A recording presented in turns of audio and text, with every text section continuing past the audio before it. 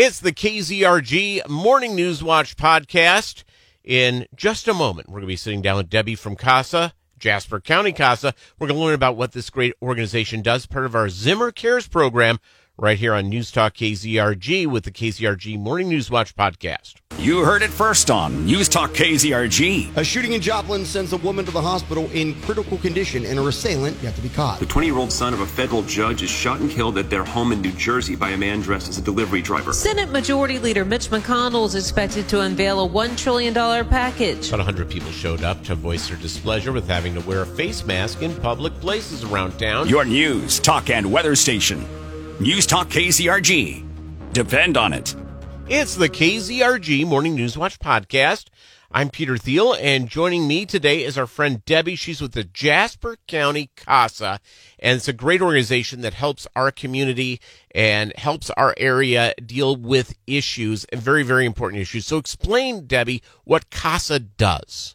Thank you. CASA stands for Court-Appointed Special Advocates. So we, as our mission is to train, support, and recruit volunteers who walk alongside children as they're in the court system after they've been removed from their homes for abuse and neglect. So all the kids that we work with, there are over 400 kids in foster care every night. It's so sad, County. actually. It is. It's tough. It is a hard life for really vulnerable children. Yeah. So we provide a trained volunteer who gets involved in every aspect of that child's life. They get involved in getting to know everyone, the family, the foster parents, the extended family, looking for people who are there for the children and support the children. They get involved in the education of the kids. We really, really want to focus on keeping the kids in school, successful in school. We look in their health and make sure they're getting the services they need, whether it's dental, medical, whatever. We become our advocates, and who are our volunteers, become part of the actual team that supports that child. So we work alongside as a member of the team with Children's Division and the Juvenile Office and the Guardian Ad Litem. And our advocates focus on just one child or one sibling group, whereas the other team members have a large number of children that they're working for also. So the result of all our work is we get to know that child. We know what they want. We determine, along with the team, what their best interest is, and write a report to the judge, who then will make a decision on the children's future as far as what their permanent living situation and their forever family is going to be. Yeah, I think that when you're dealing with people these kids who are in a situation they cannot control, it's because the parents have made they're either abusive or they have chemical dependency issues, mental health issues, all sorts of crazy stuff. And the idea here is that we can't let these kids fall through the cracks. That's exactly right. Some of these kids have, it's been a sad thing to watch, is how many children have no one looking out for their best interest. So the CASA volunteer becomes kind of that consistent person that's there by their side the whole time until they are reunited with their family or until they have another permanent solution. Because they, as you said, they have no one there or no one that is able to really watch out for them. My concern is whenever I go through and I see these kids that go through these programs, parental modeling is so important. That there was a study a couple of years back having to do with Head Start, wonderful program, get kids early to read. But the study came out by the time the kids were in third grade, they were at the same level or lower level reading than their classmates. And one of the theories that has been bandied about is that since they don't see their parents reading, they don't put a lot of importance into it. And when you see a dysfunctional family that goes through, the kids begin to model after that behavior. Mm-hmm. And we hope that we can find other family that may not even know what's going on in that home with the kids that can step in and be that kind of model or that kind of resource for those kids. Because you're right, we've got to have that base beginning that's safe and makes us comfortable with ourselves. And just imagine being a child that's in that kind of situation and being abused and neglected and having to fend for yourself with no one there. It's it's devastating. So Yeah, sometimes this can be a real help to families to get them back on track. If something drastic happens that the children are removed, there's a lot of services and things that can help put that family back together or find another solution for the kids to be safe. Yeah, it just is amazing. So, if somebody wanted to be involved with CASA, is you guys are looking for volunteers? Yes, we are. We sadly there are over 400 children in foster care every night in Jasper County, and so we are always looking for volunteers. We ask volunteers to make a commitment of, on average, about 2 years. Some cases will close sooner and some may go longer, but the average in Jasper County is 2 years. So we're looking for volunteers to join our training classes.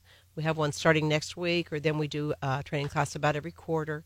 It's about 8 weeks. And what goes on in the training class? It's about 8 weeks of training. We really dive into, obviously, how does the system work? Most of us have had no experience with protective services like that. So how does the system work? Where do you go for the information that you need about your child? How do you do the right kind of fact-based investigation there? How to talk to people that are involved in the situation and to handle that well? How to build that relationship with the child, although that kind of happens intuitively. The kids are. We have cute kids, I have to tell you. No, I know we do. We got amazingly smart kids, and some of these kids that just are in a bad situation. I would think that, and if I'm thinking out of school, please correct me. I'm thinking that a lot of the training has to do for these folks who are helping out with these kids is observation. Yeah, it is, and asking the right questions. It's observing, asking the right questions, going to the right sources, and to go forward on that, and to understand a life you've probably never lived. Yeah. To be able to be there and to, like you said, to observe and to make fact-based decisions. There's really emotional things going on in a lot of these families, and to make a fact-based decision after you ask the right questions. I think that one of the things that, at least my impression here, and Debbie, again, tell me I'm wrong, is that a lot of times people who have volunteered to be in these things and be involved with this. I have a real good friend who's been involved with this type of thing over the years, and one of the issues that comes up is that you're dealing with behavior that's a repetitive type of behavior that it goes through, and sometimes people who are not involved with seeing that in their own lives, etc., have a real problem with empathy. Yes, absolutely. And you're 100% right there. And that's where we have to learn, and we train and we support, and we have other volunteers that you communicate with, as well as the supervisor of the volunteers, because it is hard to look at another life and not be judgmental, and not to make decisions based on the way your life is. So yeah, it's hard to make that mental shift over. So we have to do that with the one overriding bottom line: what's best for the kids. Yes, it may not be how I want to live or what I would want for my family, and we talk about we don't expect any of our families to reach a level of greatness to get their kids back, but safety and nurturing is what we're looking for there. Yeah, and I think there's a lot of people who obviously they want to do right by their kids and they just don't know. Absolutely. That is shocking to me, really. You bring up an excellent point there. We have seen that so many times that that may be a generational issue. They don't know. We can get the support there and change lives. Yeah, and again, I think the deal is that as much as my belief is, and again, Debbie, correct me, is that every family, no matter how well educated, no matter how well to do or poor or whatever, every family has a certain percentage of dysfunction. Yeah, it can look a lot different. It can look very different. It can look very different from family to family. But it goes down to the basic roots for, especially with children. It's nurture, attachment. That is a huge thing. Yeah, is that having that thing where the focus is on the kids instead of on the parents having it on themselves. Yeah, the feeling safety. The feeling of safety, the feeling of attachment, the feeling that someone cares. That's what really matters in a child. That can overcome, obviously, a lot. But you're right, no family's perfect. And when you look inside a lot of families, it's not what you would think. But we really look for that best interest of the kid to have that bottom line safety and security that they need to grow.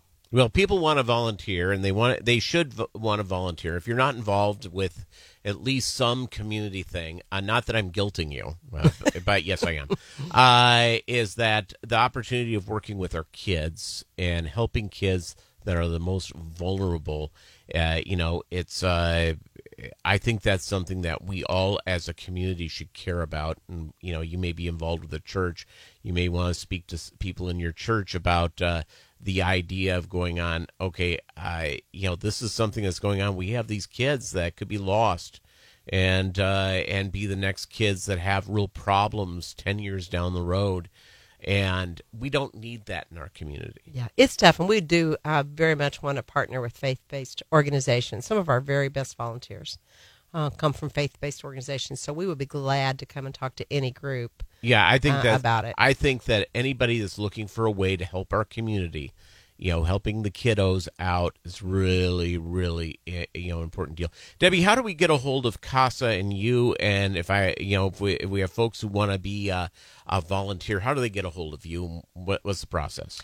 To find out more about CASA, locally, our website is JASCOCASA.org, which is short for Jasper County CASA. Yeah, so JASCOCASA.org. And also on social media, Facebook and Instagram, we post on there. And you can see some highlights of our different volunteers and the impact they're making. Or our phone number is 417-680-3250. 417-680. 3250. Hey, gang, if you can help out with this, I think you'd be doing something really, really cool to help our neighbors and our friends and really the future of our community, because these kids, if their lives get turned around, their families' lives get turned around, amazingly beautiful things can happen. So, again, thank you very much, Debbie. Thank you so much. We appreciate it. All right.